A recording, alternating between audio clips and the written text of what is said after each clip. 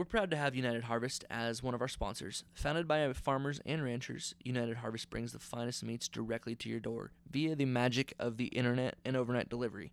United Harvest pays qualified ranchers more than 75% of the market prices to procure their top cattle. Owning their own butcher shop, cuts are carefully crafted, vacuum sealed, and flash frozen for ultimate freshness after a 14-day wet age process. Unique to United Harvest is that their grass-raised cattle are finished on cold potatoes, creating an amazing buttery flavor that's unmatched. In addition to premium cattle, many with the Krebs Ramps genetics, United Harvest offers Hutterite pork raised by whole communities committed to pork excellence. Anderson Ranch's grass-fed Oregon lamb and Masami Japanese American Wagyu Angus cross cattle. The Hutterite's pork tastes like it's been marinated in apple juice for a week, with such amazing tenderness and sweetness that you cannot find at a store. Anderson Ranch's lamb tastes both fresh and tender, like the best lamb you've ever had. Masami's Wagyu beef is like eating butter with an Angus flavor to it. It's pretty incredible. Everyone who's eaten it says it's life-changing, and it's a life-changing event. I'm offering you 15% off by typing the discount code FRIENDS15 in the discount box. We guarantee you will be absolutely in love with these meats. Please go to UnitedHarvest.com today. What am I going to do, quit? That's not an option. You got to keep on keeping on. Life's a garden, dig it? You make it work for you. You never give up, man. That's my philosophy. Welcome back to Legendary Mindset. I am your host, Jake P. Richardson. So this week's episode is with Mr. Brent Titus, and we didn't really do a traditional Legendary Mindset interview. It wasn't much of a live story, but we did discuss a topic, and that topic is livestock judging. So most people don't know this about Brent, or I guess a lot of people probably do, but he's a very competitive livestock judging coach and livestock judger when he was in college, and it's something he's very passionate about.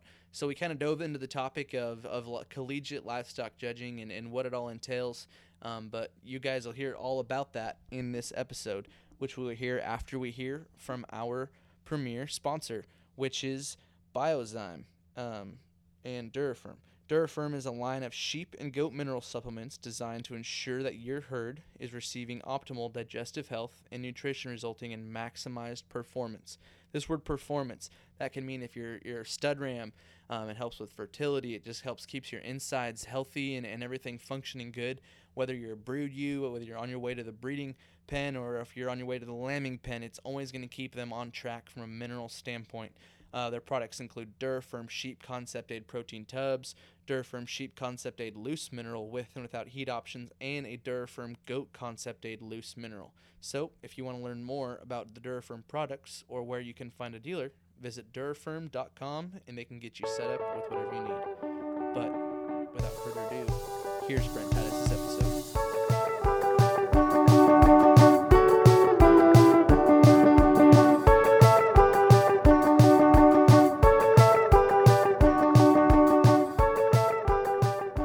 Legendary Mindset with Jake P. So we were at a livestock show today, and there was some livestock showing going on. You guys showed some sheep, correct? Yeah, yesterday we did. Trace had 3, kind of his last hoorah here. Mm-hmm. Denver was supposed to be his last stock show, and obviously no Denver because of the pandemic, so we kind of made this our replacement Denver since we had Glenn, the same judge. Kind of felt like a major, so it's kind of interesting to be done, but I guess we are, so roll on to the next chapter. What does that mean, done? Well, we'll never get done, right? We got too many ewes at home, and yeah, Trace is going to start helping families. But man, it's a weird feeling. It has been our life for 13 years of every stock show and every state fair and every jackpot you can get to. And you walked out of that ring yesterday afternoon about 4:00, and I thought to myself, I'm never going to watch that kid in the show ring again. Mm-hmm. I don't know. I know a lot of dads have experienced it. It was definitely a moment for me. Mm-hmm. Something that, you just eat, sleep, live, and breathe ending. It's different for sure. I'm sure. And Trace is quite a few years younger than me, but I remember when I first started showing, I seen Trace Titus on websites. Like he's been showing for a long time. He's had a great career, and the people that have helped him over the years, and we have such a great support system, and people that really want to see my son succeed. And I think that this industry, if anything, it's not about the winning and losing. It's those relationships and those people that are there for you. And, you set your kids up to, be successful in life because of what we do. And as long as we don't lose sight of that, we're all good. Now, hey, I want to hang the big banner just as bad as anybody else. But, kind of as you reflect on it and look at the amount of success any kid has had, it's the people around them that made it happen. I mean, they worked their butt off at home, but there's a lot of folks that go into making this work for any kid that's successful. What are some of those things those life lessons we were just talking about? Maybe not winning, losing, and we're not all going to blow sheep legs for the rest of our lives, but yeah, just I watch the way the fitter thing has evolved from when my brother showed, and it's these groups of kids, they never separate. You take somebody like your age, Jake, and there was a group of people that you showed with, and I see you interacting with those people at stock shows all the time. And I think we really set our kids up to understand the dynamic of how to agree, disagree with people within their group, whether it be their job group, the employees they work with in a department at their job, or the people that they maybe sell things to at a job. They learn that interaction and how to balance differing opinions and networking. And I don't. That, to me, is invaluable. I don't think you can teach it anywhere any better than the stock show. It's a pretty diverse learning environment. I mean, you're learning by example, you're learning by hard work, and there's a lot of winning and losing that teaches some lessons. Yeah, for sure. And to watch people that you care about win and to be truly happy about their successes when it's not you.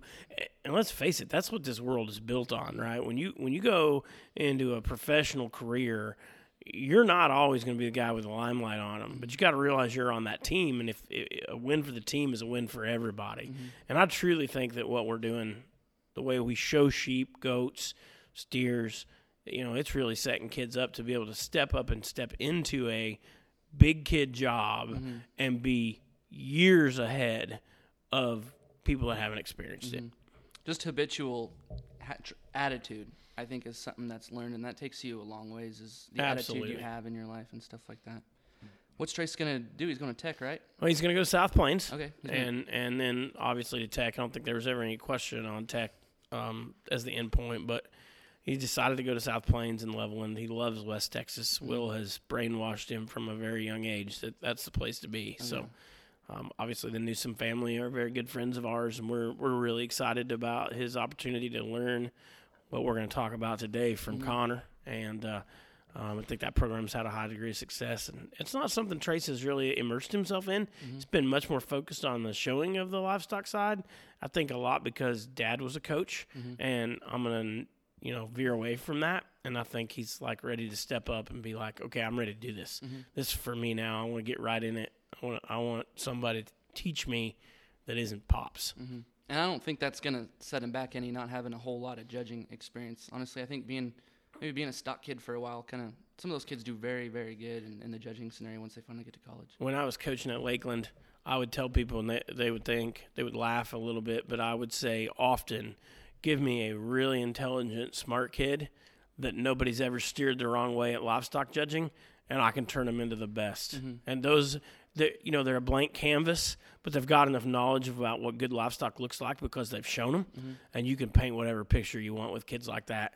I'm not saying that FFA advisors mess them up, but in a lot of situations, how you 4-H play something is not going to get along in college, and those kids have had lots and lots of success, and you can't reprogram them. It's an uphill battle every step because they believe what has been successful, as opposed to being able to say, we're taking the next step. Things are different. Just give me a good, smart stock kid, and we'll roll you.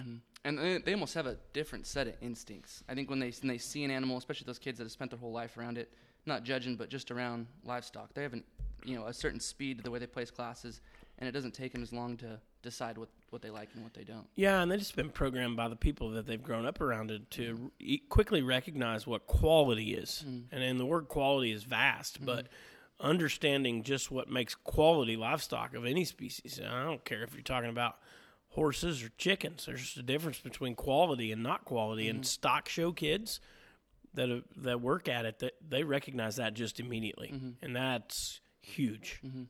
For sure. Let's talk about your kind of growing up.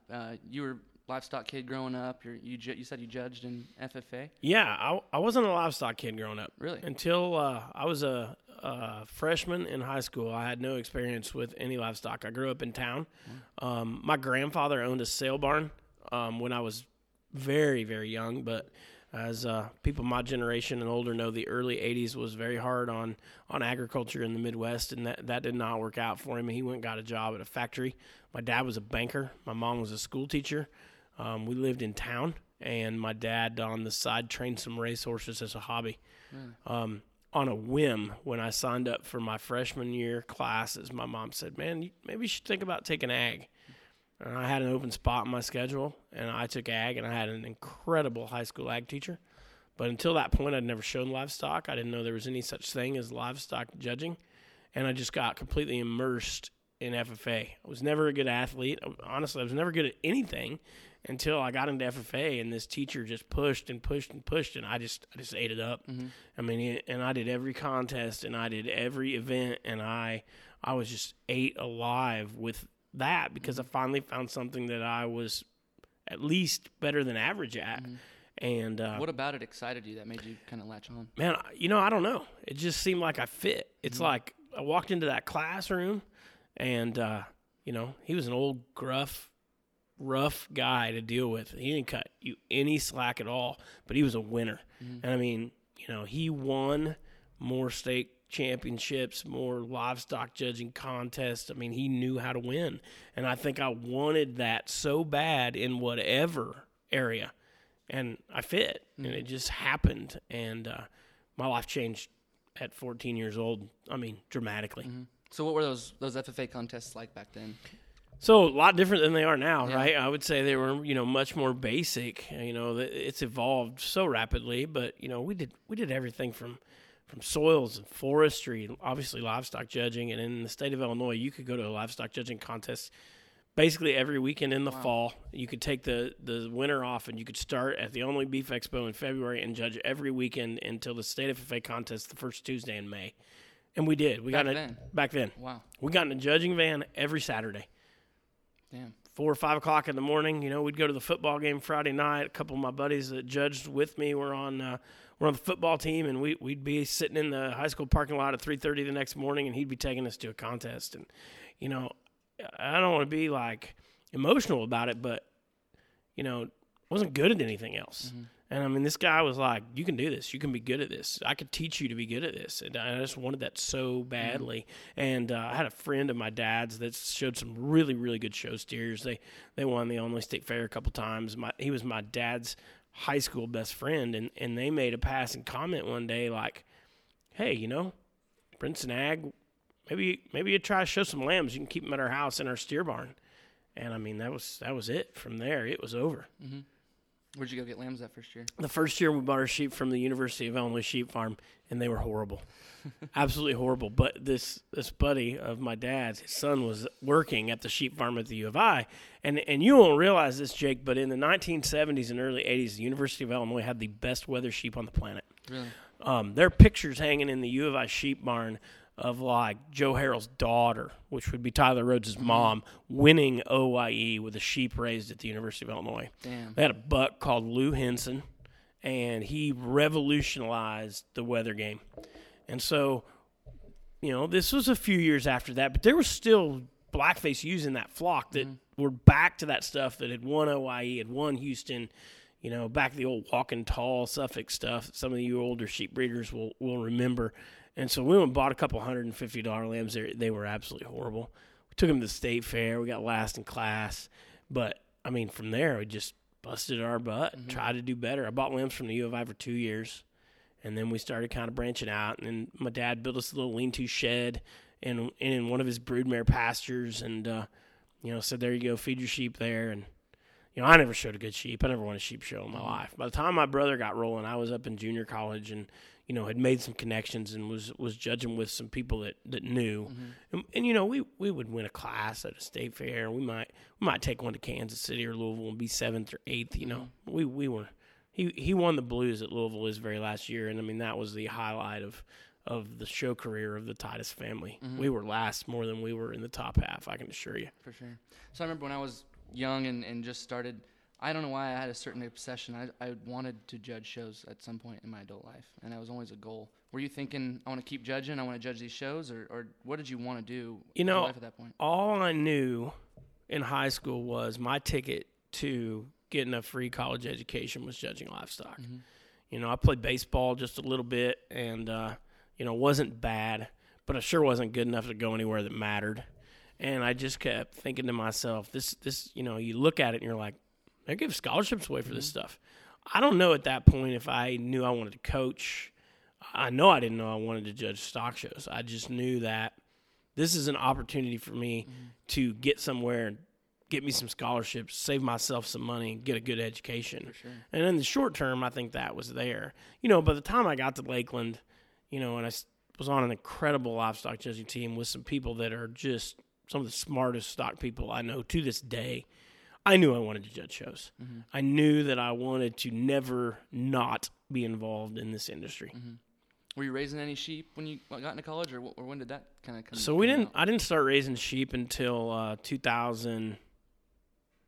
99. I bought the first ewes with a college buddy of mine, Brad Horner, judges some goat shows. Sure, we bought some ewes together from Braddale in Iowa, and we kept those ewes with each other for 3 or 4 years. And then when you know, kind of just, he was an hour and a half from my hometown, and it wasn't that it didn't work. It needed to split. So we split them up, and he took half and I took half, and you know, he doesn't raise sheep anymore, but you know, his dad took those ewes, and then we moved our ewes there to my mom and dad's place. And the raising a sheep thing, you know, it was just like most people. You show them, you don't want to get rid of them. Hey, I'm going to raise them. Yeah. We had no idea what we were doing. Yeah. Brad knew a lot more than I did. He'd been really successful, you know, won a bunch of classes at majors and showing really good sheep, and had reserve at our state fair 4 or 5 times. He knew a lot more about it than I did. I just was like, well, I'm a livestock judge and I want to raise livestock, and I had no business raising livestock. For sure. Let's jump back to junior college.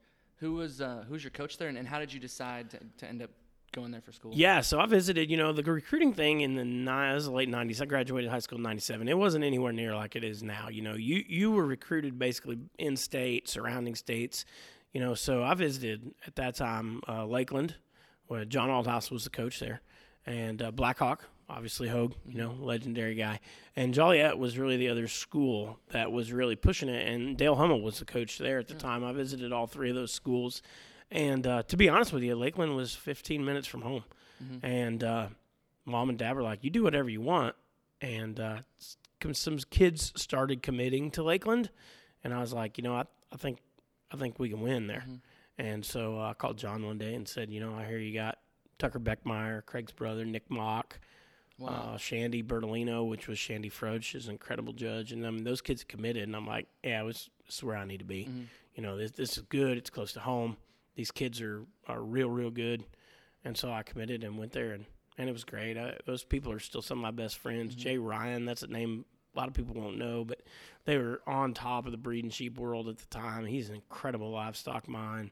Aaron Bertolino, guys just smart. I mean, well, I was so lucky because I was nothing but a city kid who had won livestock judging contests, and these kids came from families that were breeders, that were immersed in it. They were winning. Those guys taught me more about what good livestock should look like and how you can breed good livestock. You know, Horner was on the team. He didn't finish on the team, but he started. Guy had probably the sharpest eye for certain forehead in 30 seconds of anybody I'd ever met. And, you know, I just was 4-H trained to win judging contests. These kids lived and breathed and were showing state fair winners. And it opened my eyes. They taught me a lot. What was that experience like? Like you said, you weren't raising livestock and you just kind of were there to judge.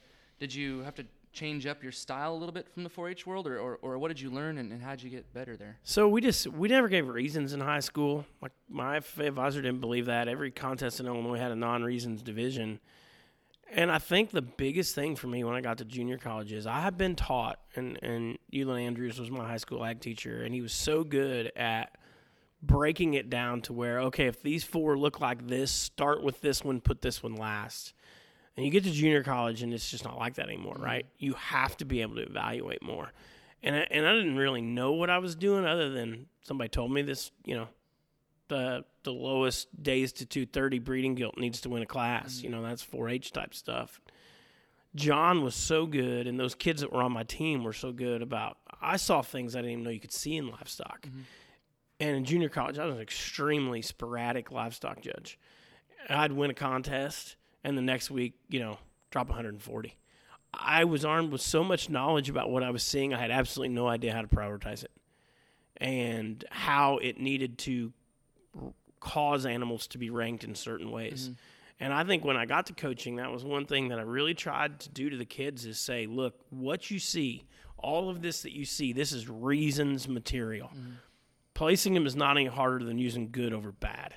And I have struggled with that in junior college horribly.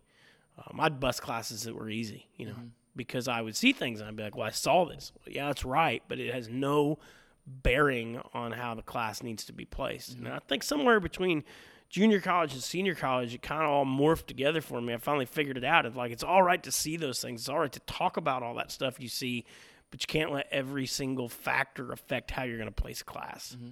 So the difference between your experience in junior college and senior college, sorting anything differently or was it more quality sorting the older you got, it seemed like? Or senior college is just so awesome because it's so much the fluff and all that is gone, right? Those are stockmen listening to you most times, and you know what they want? They want to hear stockman stuff. Mm-hmm. And to me, it was just an experience. Senior college was incredible. I don't know that you place the livestock any different, right? I mean, at that time, Kansas City and Louisville Kansas City was a split contest. Mm-hmm. There was a junior college and a senior college. It's not like that anymore. They all judge together now. Denver, same way. You didn't judge with the JUCO kids. I don't think any of that changes how you place them. Mm-hmm. I think you just become more mature as a livestock evaluator, and all the difficulty in understanding how to prioritize as you get older and you see more and you've done more, it just goes away and your instinct kicks in. Like you said earlier, those kids have the instinct kicks in. It needs to go that way. I know it. Mm-hmm. And when you get convicted like that and you see the right things, that's when you get those kids that are elite. Mm-hmm. The Connor Brews, the Skylar Scottons. I mean, those kids that the names we hear now, elite, those kids have it. They got it. They can walk into a contest without a notebook and not write anything down and crush it. I mean, Brandon Yanis, Miles Tenius, Blaine Olson, I coach those kids all, either on the State 4-H team or Todd Byers. Mm-hmm. They had it. Mm-hmm. I mean, you just – all you were doing was driving the bus and teaching them how to say the right stuff that was going to have high scores. Mm-hmm. They were born with it. They didn't need a coach. Yeah. So where'd you end up for senior college? I went to University of Illinois. University of Illinois. Who's coach there? Craig Beckmeyer. Craig Beckmeyer was your coach? Craig Beckmeyer was my coach. He was 2 years older than me, but he was my senior college coach. His brother Tucker was my roommate. Wow, I didn't know that. And that's probably the first dose I got into a true livestock breeder coaching me. My ag teacher never raised livestock. John Althouse, he worked for the NSR. He was a fieldman. He helped people breed a lot of pigs, but he never raised anything on his own. Mm-hmm. And so Craig was the first person, that had a vested interest at home in raising livestock. And boy, the perspective is totally different. Mm-hmm. And it taught me a lot about how to be a good coach, blending the Craig and the John together. There is a way it needs to be placed, but you need this livestock breeder part of it in you to be able to describe them correctly to score lots of points. Mm-hmm. For sure. So that would have been Craig's first year coaching, or? Yeah, Craig's first year coaching. There you go. So how'd you guys do as a team, and who was on that team with you? So, unfortunately, we had a rough go as a team. Tucker Beckmeyer was on that team. Mm-hmm.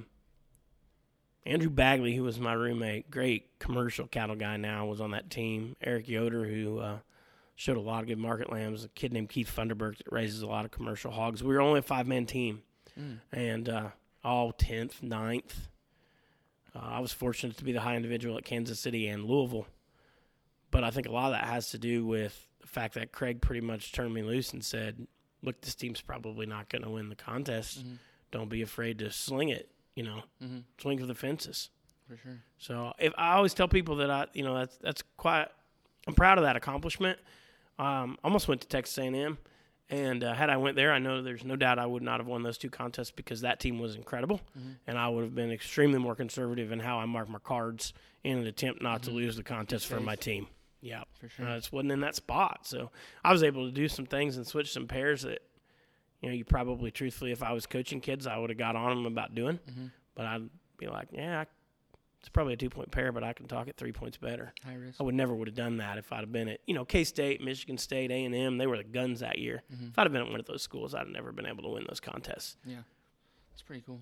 So you hadn't talked reasons in high school. How did I know sometimes they come easy for people, and others it just kind of takes a while to click. How did that kind of work out for you, and how did you make it work? It did come easy for me. I was very, very fortunate. It wasn't something that I struggled with. I think it's just a desire. I can't tell you how many sets of reasons I gave my freshman year at Lakeland in the shower, in the mirror in the bathroom while you're shaving or brushing your teeth. They're going through your head. But it did come easy for me. I'm not going to lie. I was very, very fortunate in that aspect. For sure.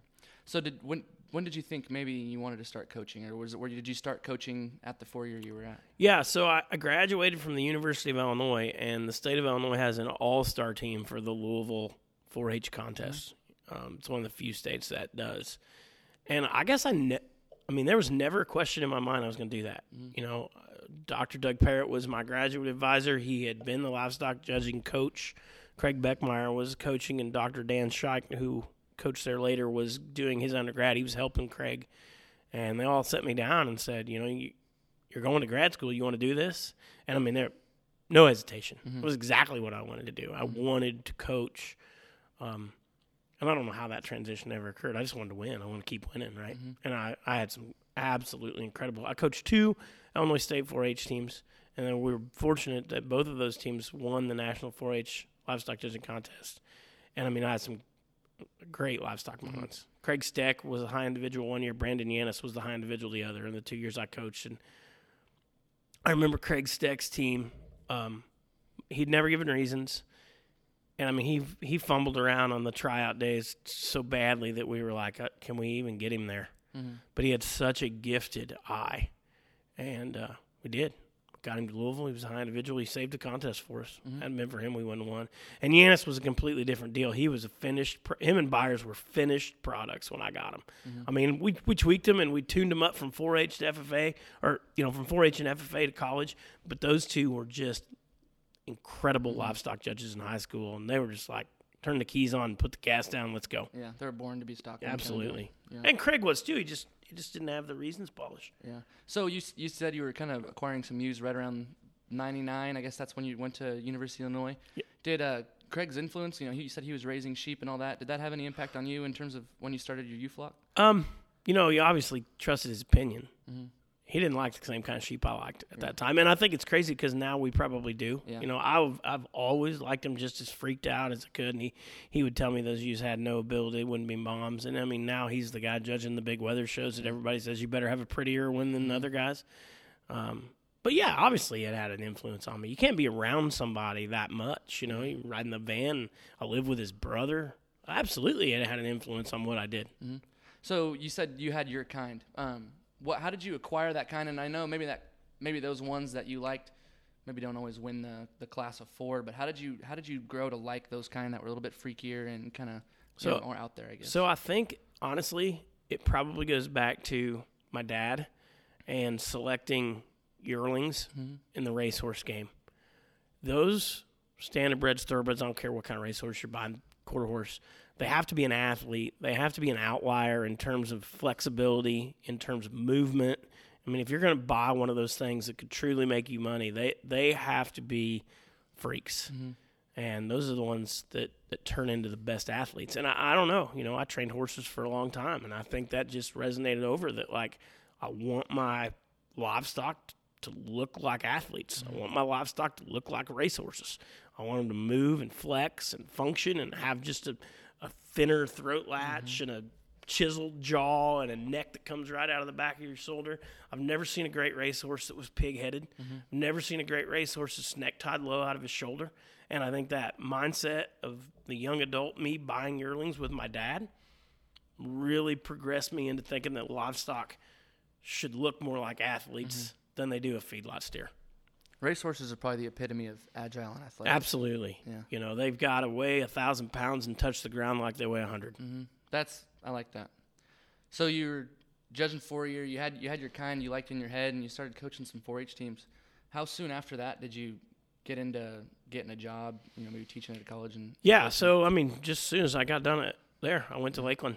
I actually taught high school ag. Really? At Charleston High School, the high school that I graduated from, and then was halftime faculty at Lakeland. How long were you coaching or teaching high school? I taught high school ag for 5 years. Wow, I had no idea. Yep. Did you coach teams there and stuff too? Yeah, I won a state championship horse judging team twice. Really? Livestock once. Legendary Mindset will be back after a word from our sponsor. United Harvest procures the finest meats from the finest ranchers, farmers, and butchers. Many of you know the difference between farm-raised and store-bought meat. Having eaten these meats, we can guarantee that they are the most superior meats you will ever eat. By offering you the highest quality ag products directly to customers, United Harvest is able to both bypass middlemen, pushing profits back to the American farmer and rancher, and providing the highest quality meats to you. No cull cows here. Please go to UnitedHarvest.com and type in the discount code FRIENDS15 to enjoy 15% off your first order. Ladies and gentlemen, these are premium meats, with the company paying nearly twice the market price to the cattlemen for their finest cattle. You will absolutely be impressed. Rule Supplements, the boldest supplement company on the market. What they lack in grace and poise, they make up for in originality and results. Their motto is results matter because results are the driving factor in this industry. And no one ever talks about the 5th place ULAM. Their product line has your livestock covered with solutions for joint health as well as reproductive performance for all species. Their most popular products are Thick, Shredded R, the Formula, and Strutton. These products combined or alone have fed many of the nation's champions this year. The Grand Duet Exarban, Indiana Stock Show, and the Indiana State Fair were all fed Shredded R and the Formula. The Grand Lamb at California Youth Expo and Kentucky Livestock Expo added Strutton to expand their lead. The list of customer success includes Wisconsin Livestock Expo and the Kansas, Iowa, Missouri, Colorado, and Tulsa State Fairs. There are more results than that, which they would love to share, but they only have 1 minute to talk. So follow them on Facebook and Instagram and use coupon code JakePeas for $5 off your order. Results matter. There you go. So what was that transition like going from coaching high school kids that are pretty raw generally to, except for those few you had, but to coaching those collegiate kids who wanted to be there more than anything? You know, I think that you just answered the question. They want to be there, right? Yeah. High school kids do it because it's an activity, it's an opportunity. Hey, I get to go somewhere Saturday. You know, you get one or two that are really invested in it. The rest of them, not that they're not invested, but, you know, maybe the football game's more fun, or maybe I'll skip the livestock judging contest because I want to go do X, Y, Z.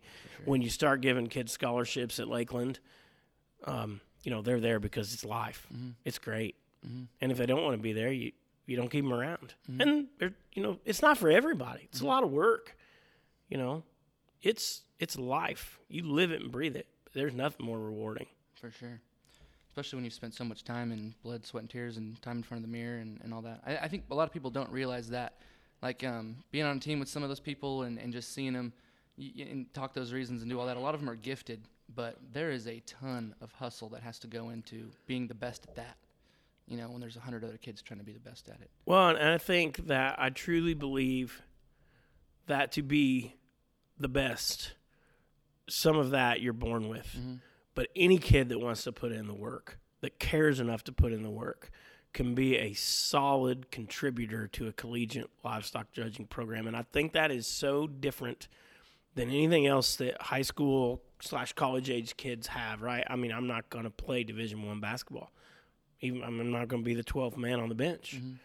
But if you truly put yourself to it and you get around smart people, whether it be your teammates, your coach, breeders, you can be good at this. Mm-hmm. You know, you may not win a contest, but, you know, contests aren't won by the kids that win the contest. Contests are won by the 4th and 5th cards being 17th and 21st in the contest. For sure. That's what it takes to win. The great ones, you know, all the good teams have one or two. It's finding a 4th or 5th that don't fall out of bed that wins contests for livestock judging teams. Yeah. I heard Glenn Martin say it one time when I was asking him, you know, did you judge or how good were you in college? And he said, you know, I never really won the contest. I was kind of like the linebacker. I wasn't going to win it or lose it for him, but I was going to carry the team to wherever they needed to go. Well, I've coached more good teams. I've seen more good teams that had some of the most incredible individuals on them, but they couldn't get a 5th. Mm-hmm. And if your 5th drops 130 points, it doesn't matter if your first 3 drop 15, you're out. Mm-hmm. You can't win a contest that way. For sure. That anchor, that's what we call them at Lakeland. You know, who's the anchor? Mm-hmm. Who's the guy that's not going to drop 80 that we can put out there as the 5th that we're going to get off the floor at 23 to 28 on an average contest. Mm-hmm.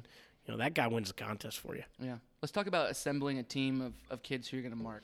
Say you have like 12 kids on a livestock judging team, and on any given day, there's probably 8 of them that can mark cards and do good. How do you make those fine decisions, and how do you find confidence in the right kids? Yeah, for sure. I think the first thing we always did was look at the contests. Mm-hmm. You know, Denver, extremely cattle heavy. Mm-hmm. You know, Houston, way Southwest influence. Louisville, all show quality livestock. And then you start looking at those kids and say, where does this fit? Mm-hmm.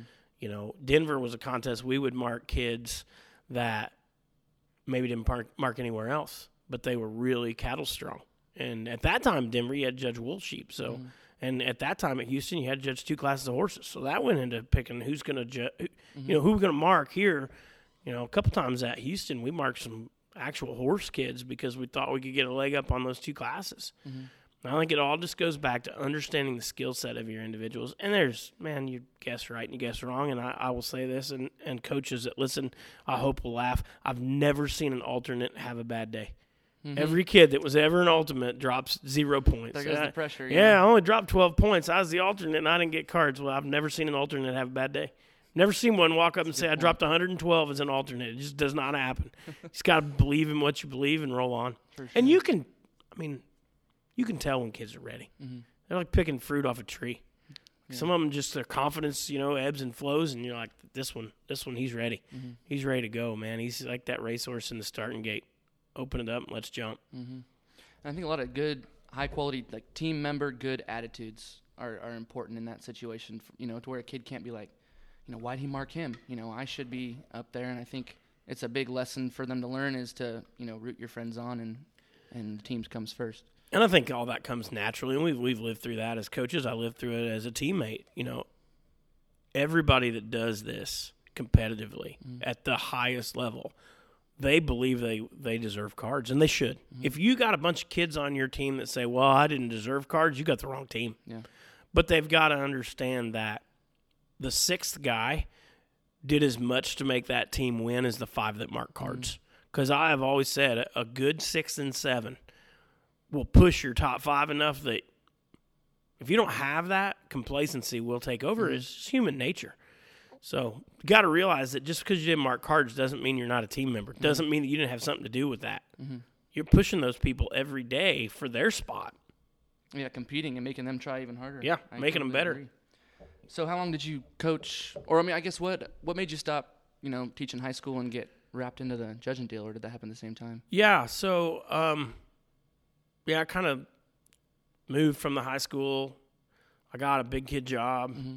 I realized you couldn't, do the things I wanted to do on a high school ag teacher's salary. And then I was still half-time at Lakeland while I was working in the chemical world. And then it just got to the point that it was too much. I couldn't juggle them both. I was at Lakeland 7 years. Mm-hmm. I coached the freshmen and then assistant coached the sophomores. And I was at the U of I for 2 years. So I had 9 years worth of coaching. And I would say this, and I mean it sincerely, livestock judging coaching is a young man's game. Mm-hmm. Dan Hogue is the anomaly to the world. I mean, that guy just transcends generations and could be the chameleon that adjusted to everything. Mm-hmm. You look around right now, the elite ones are under 30. Mm-hmm. They're single and they don't have any kids. That's right. And we had Trace. We wanted to raise stock. We wanted to show stock. And I did not feel like I could give any of the 3 true justice trying to do it all. Mm-hmm. And I loved my time coaching. I've always told Lindsay that maybe someday I'll retire and go somewhere to a small junior college and coach again because I enjoy it. Mm-hmm. I'm infatuated with looking at good livestock. But it was time, and I look around at the landscape now, and you look at, Scott and Callis, these guys that are really good. Hayden Weiler, who took over at Lakeland, guys that are going to be here a long time. They're not going to do it forever. Mm-hmm. Callis, he was incredible, and now he's like, no, I'm going to do the show cow team, and I'll let Spencer coach the judging team. Connor Newsom, single, and he's killing it. Mm-hmm. But you're not going to do that at 50. Yeah. That's it. There never going to be another Dan Hogue. Yeah. It's just not going to happen. For sure. So you coached for quite a while, and there's, things are always advancing. Things are always getting more competitive, especially in the livestock world. But did you see that? Did you have to force yourself to change or adopt new ideas as you started coaching those teams compared to the stuff you picked up and learned absolutely. in college? What were some of those? Absolutely. Well, I think the reasons is probably what changed the most. Mm-hmm. Everything gets so innovative, and it's all about how unique you can sound while saying the right things. Mm-hmm. To me, livestock shift. We were out here in Ty's barn a minute ago looking at pictures of Nicole's grand market lamb at the Iowa State Fair in 2003. That was right in the heat of me starting coaching. I was like, wow, I didn't realize it looked like that. They didn't look like that to me at that time. They looked like good livestock, because in the scheme of where they were, they were. But just staying on top of what's relevant, and then the reasons. The reasons are ever evolving. The game is who can come up with the next new way to give reasons to really sound different, because if not, it just all blends together in the middle. Especially when you're listening to 200 college kids talk the same animals all day. Particularly when you get a class that's, everybody stripes it with a 50. How do you make your kids sound different enough that I get a point, half a point a set over, my closest competitor? Yeah. That was our biggest game at Lakeland is, scour the internet about, listen to judges give reasons at shows, people you respected, listen to Mark Hogue, guy that says some of the most unique things I've ever heard. How can we take something out of that and put it in a set of reasons to make that reasons listener sit up and look at you and say, hey, you got my attention now. You only got about 15 seconds in that set to score points. All the rest of it's filler. For sure. So let's talk about coaching those teams and what are you actually trying to teach them? Are we trying to teach them to be, maybe stockmen, or teaching them to judge big shows, or are we trying to teach them to place 4 animals, and how does contest logic kind of fit in there? Yeah, I think that's a great question. And I think I can go back to my own experience of being an extremely successful livestock judge and attempting to become a stock breeder and floundering around for years of mediocrity. And I think when I became a coach and I was raising livestock, I decided we're going to teach these kids how to see livestock. If we win contests, great. If that is a factor or a result of what we're doing, awesome. But when I started, I sure wasn't that way. I wanted the big trophy at every contest. And to get the big trophy at every contest, you teach kids that kinds go places. And you don't teach kids to see maybe true value in sometimes really unique breeding livestock, because you don't want them to say, man, maybe that one needs to go up a spot. And as a breeder, it's just a completely different world, right? We take pieces and try to put a puzzle together and say, well, I need that piece, and that one brings it. Yeah, she's not perfect, but if I can get that piece out of her and a daughter that's 3 steps up from her, then I can do something. That never crossed my mind when I started coaching. It was simply about, there are 4 livestock in the ring. How's a committee going to place them? How can I get 5 kids to get that right? And I think that I'd be the prime example of it. I won every contest there was in the world, and I feel so terrible for those people that showed to me the first times they let me judge shows, because I couldn't have been good at it. Outside of 4-head, I had absolutely no idea what is unique. I had no idea what breeders were trying to make things look like. It took me a long time. Yeah. I judged a lot of big shows because I won a lot of livestock judging contests, and I can assure you those people probably didn't get a fair shake in spots. So when you go judge a show and you sort from class to class and see all those sheep, it kind of helps yourself to kind of talk about the same things or maybe use the same kind. How do you juggle that when you're trying to decide, should I place this like I would tell my students to place it? Should I place it like I want to, or how the smart sheep guy on the fence over there probably thinks I should place it? Well, I don't think you ever try to blend any of that together. You just pick a path and go down it, and you stay that way the whole time. I think when we see people get in trouble, it's when they try to stay in the middle of all of that. You know, if that's a triangle and you try to hit the center of it, you're a wreck. Just say, it's okay to be like, I'm a judging coach. I'm going to place them like they're in a judging contest. As long as you do that every time and you're hittable, that's great. Yeah. Or you can be like, I'm a breeder. That's what I'm going to use. I'm going to use the ones I think are the most unique. Gosh, you can't try to get in the center because you're going to end up with a grand drive looks nothing alike. Yeah. You're going to second guess yourself. And that's the one thing I tried to teach kids, even while we were coaching them, was that it's okay to know that this class goes like this and not like it that way. We're trying to win a judging contest. It's all right to be convicted in what you believe at home or what you believe you want in your show barn, but we got to place this thing like a committee will. And that's the hardest thing to get through kids' heads. And I would tell you that you see all these kids that are extremely successful in a certain species, and they go to a judging program, and they struggle more in that species than anywhere else because they have these preconceived notions, because they have beliefs that are most likely spot on for what they need to do in their show barn. But that doesn't translate to placing the livestock judging class correctly. So I think the ultimate goal of the livestock judging program is to develop young people into leaders and give them a long list of talents. But a lot of these people are the first people to get called to judge county fairs and jackpots, and the big kids are judging those national shows. And they should be, right? That's Yeah. where we got to train them. And I think that as showmen, and I struggle with it as much as anybody, we have to be understanding that if you don't give these kids a shot to judge my county fair, to judge a 50-head jackpot, they're never going to learn to be able to judge a big one. And sometimes you go home frustrated, but you got to realize they got to learn too. I mean, they're our next generation. You know, those kids are going to grow up. I'm not young anymore. I'm done judging county fairs. You know, nobody calling me to judge a county fair. They're calling those kids. And sometimes as a dad or show mom, you got to say, you know what? I've been doing this a long time. I don't see it that way. But, you know, that kid's got to learn. Somebody let me learn. I want to let somebody learn. And hey, they're going to mess up. I mess up. I'm 41 years old and judge shows, and I look back and go, man, I probably didn't do that right. I still don't get it right. So what do you think, as we train these collegiate livestock judging kids, do you think there's anything that needs to maybe like change just in terms of contest logic or teaching them to always hit the same committee? Absolutely. I wish that we would teach kids how to evaluate livestock. You know, this activity was started to teach kids how to evaluate livestock, right? Nobody was like, we're going to do a judging contest to see who wins. You know, no, we're going to teach livestock judging so they can breed better livestock.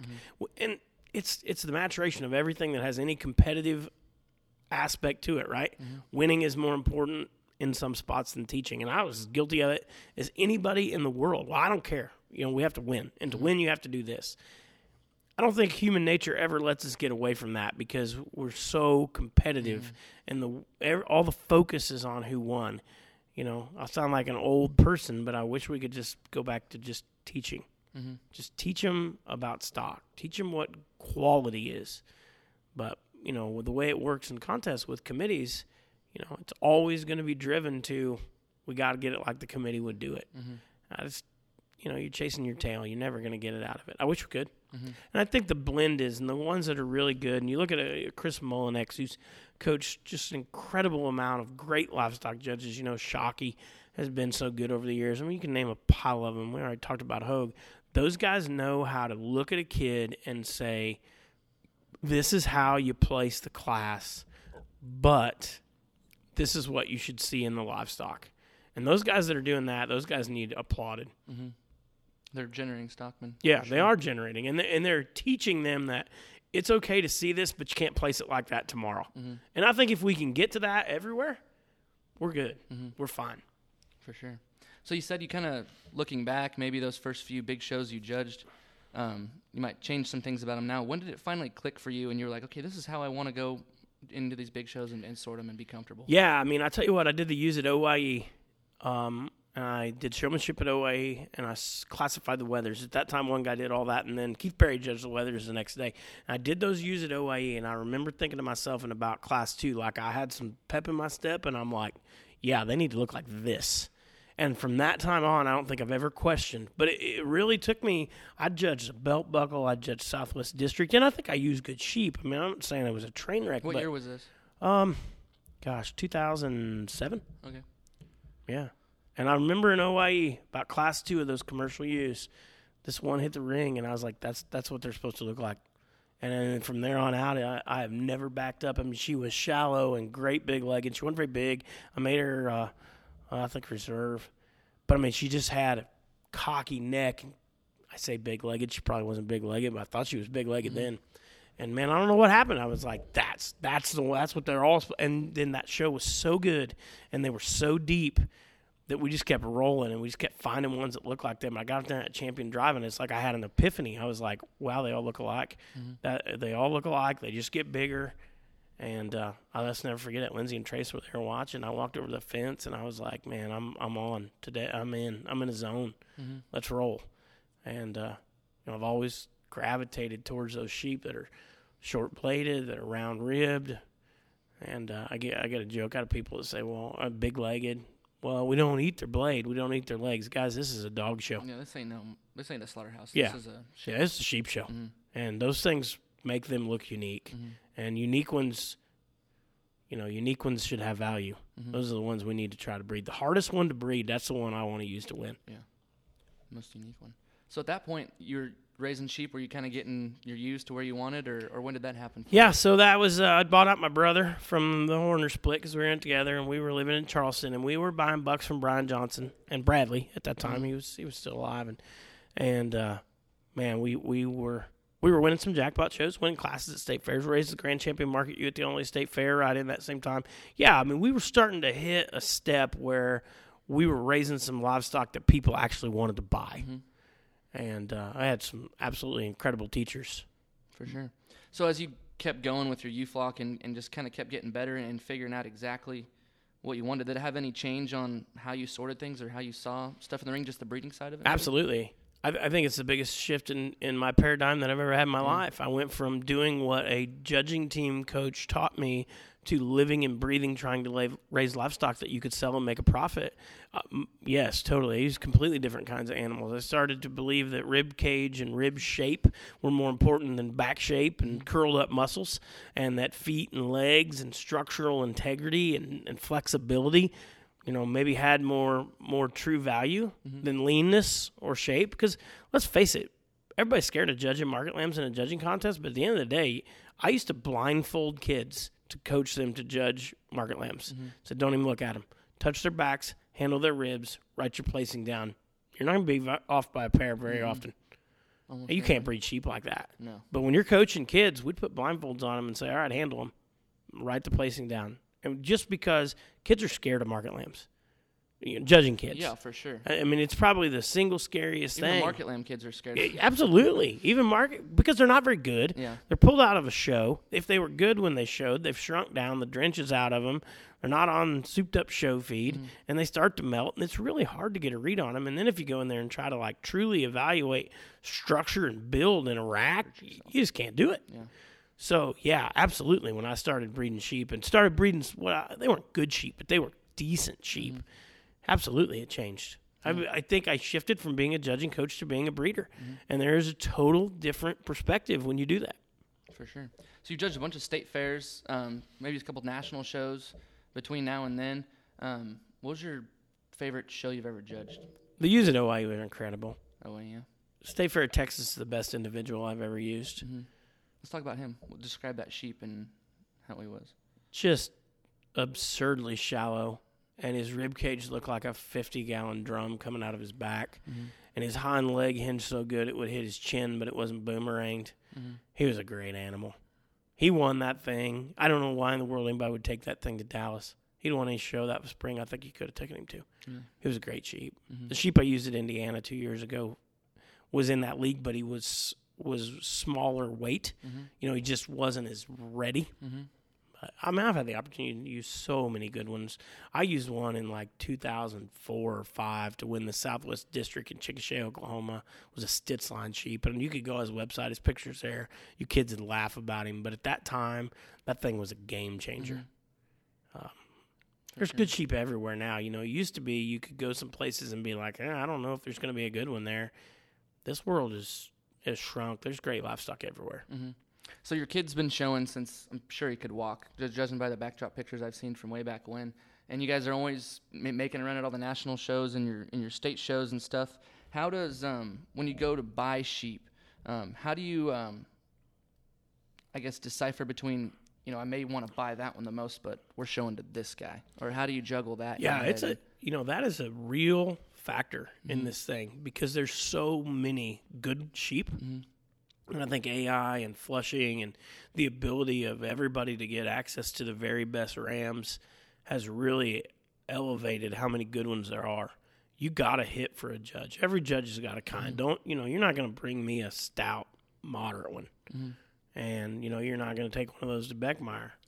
Glenn, I thought, did an incredible job yesterday. You're not going to take him some tricked out, freaky looking. We're going to take him a really, really good one. That's body is built right and his legs are good. And you just got to hit him. Everybody's hittable. And that's the good judges. That's all you can ask for them. Just be hittable.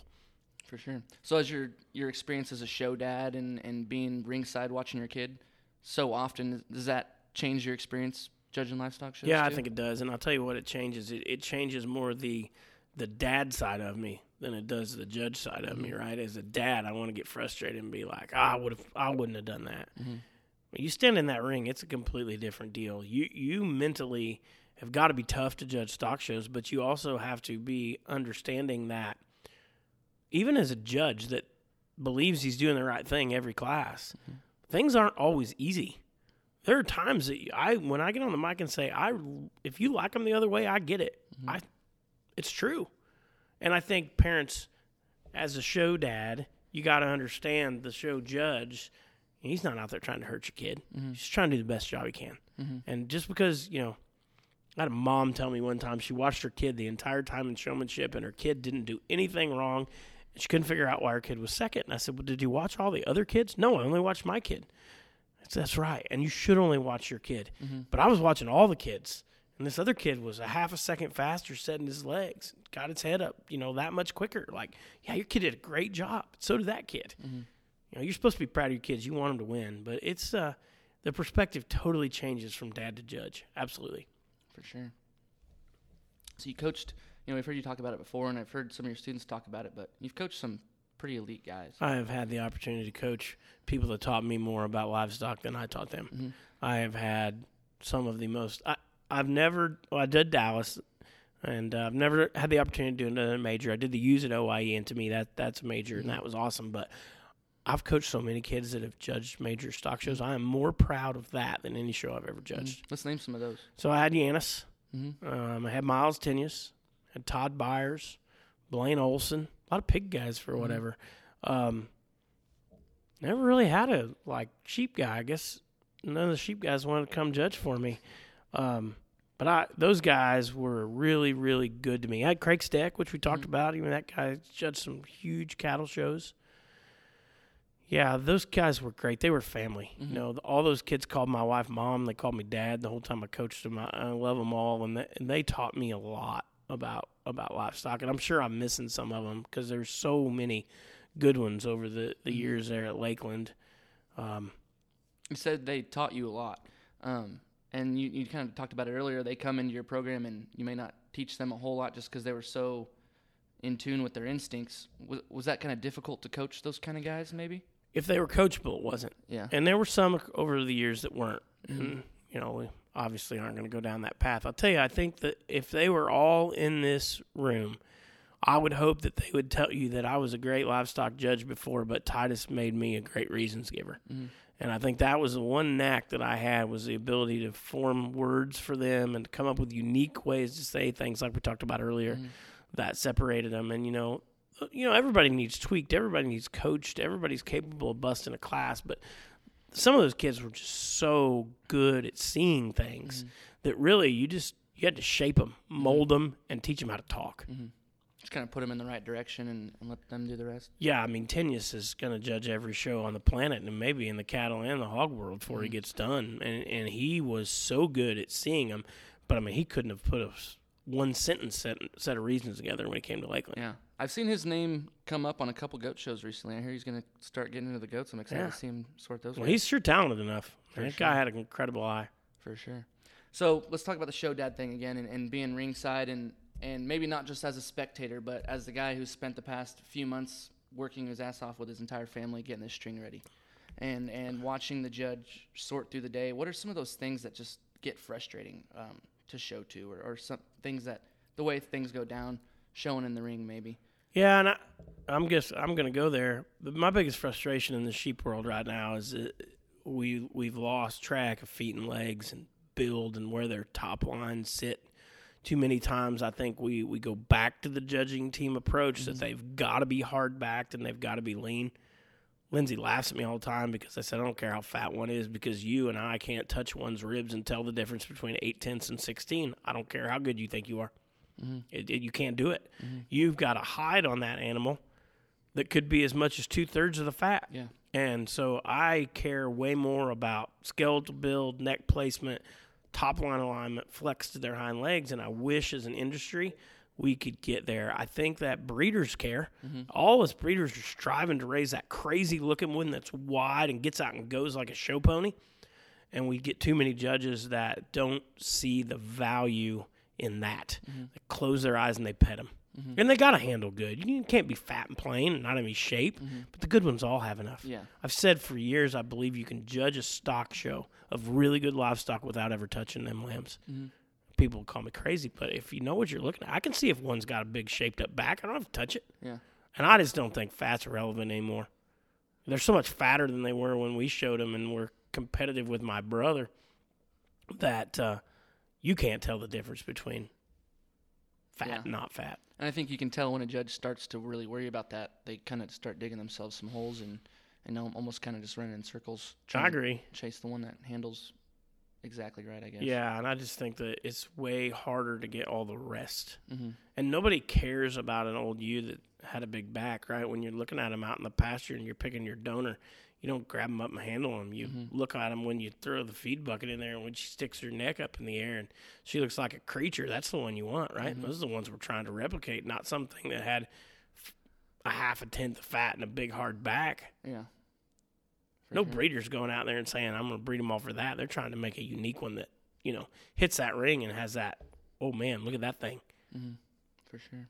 So you said you, maybe in the future, if you retired, you might want to get back into coaching or something, but your son's done showing. What's the next few years look like for you? We're going to cut down on ewes because my help's leaving, and we're really going to focus on trying to get these blackface sheep better. We've had a great deal of success in the whites and speckles, but we've got, and we're back. We're getting there. But that's the focus. For sure. Anything else we want to touch on this topic? No, I'm good. Okay. You're driving the ship, Jake. Let's talk about your family. We talked about your son quite a bit. He's going to go judge. How'd you meet your wife, Lindsay? So, University of Illinois. Yeah. I was in graduate school. She went to Blackhawk, rival school to Lakeland, big throw down there. She lived in another apartment complex, but all the guys she went to Blackhawk lived in the complex that I do, and I don't know, we just started hanging around in the same circle. I chased her for a long time before she caved, but I finally got her. There you go. She was a livestock person, obviously, right? Absolutely. Extremely, extremely good Simmental cattle. She showed just some absolutely incredible heifers in her time. And she really has an incredible eye for livestock. She judged at Blackhawk and didn't judge at Illinois. She doesn't get nearly enough credit. She's the only reason Pure Enough ever got to stay buck. And, I mean, she's a true She got a pretty good eye. Yeah, she's a true stockman. She just doesn't let it show. She lets me think I'm the one doing all this stuff. Pretty humble. There you go. Well, thanks for sitting down and talking. No, I appreciate it, Jake. Had a blast. Heck yeah. And welcome back. I hope you guys enjoyed that. It was a lot of fun to sit there and record. Me and Brent have been planning that since, I think, Louisville. But really exciting. A lot of cool things discussed for sure. Be sure to check out the show with Cannon Brown, the Keeper Pen with Jenna Wheeler and Maddie Caldwell, or Cattle Pros with Jake Scott if you run out a podcast to listen to. But we will see you guys next week.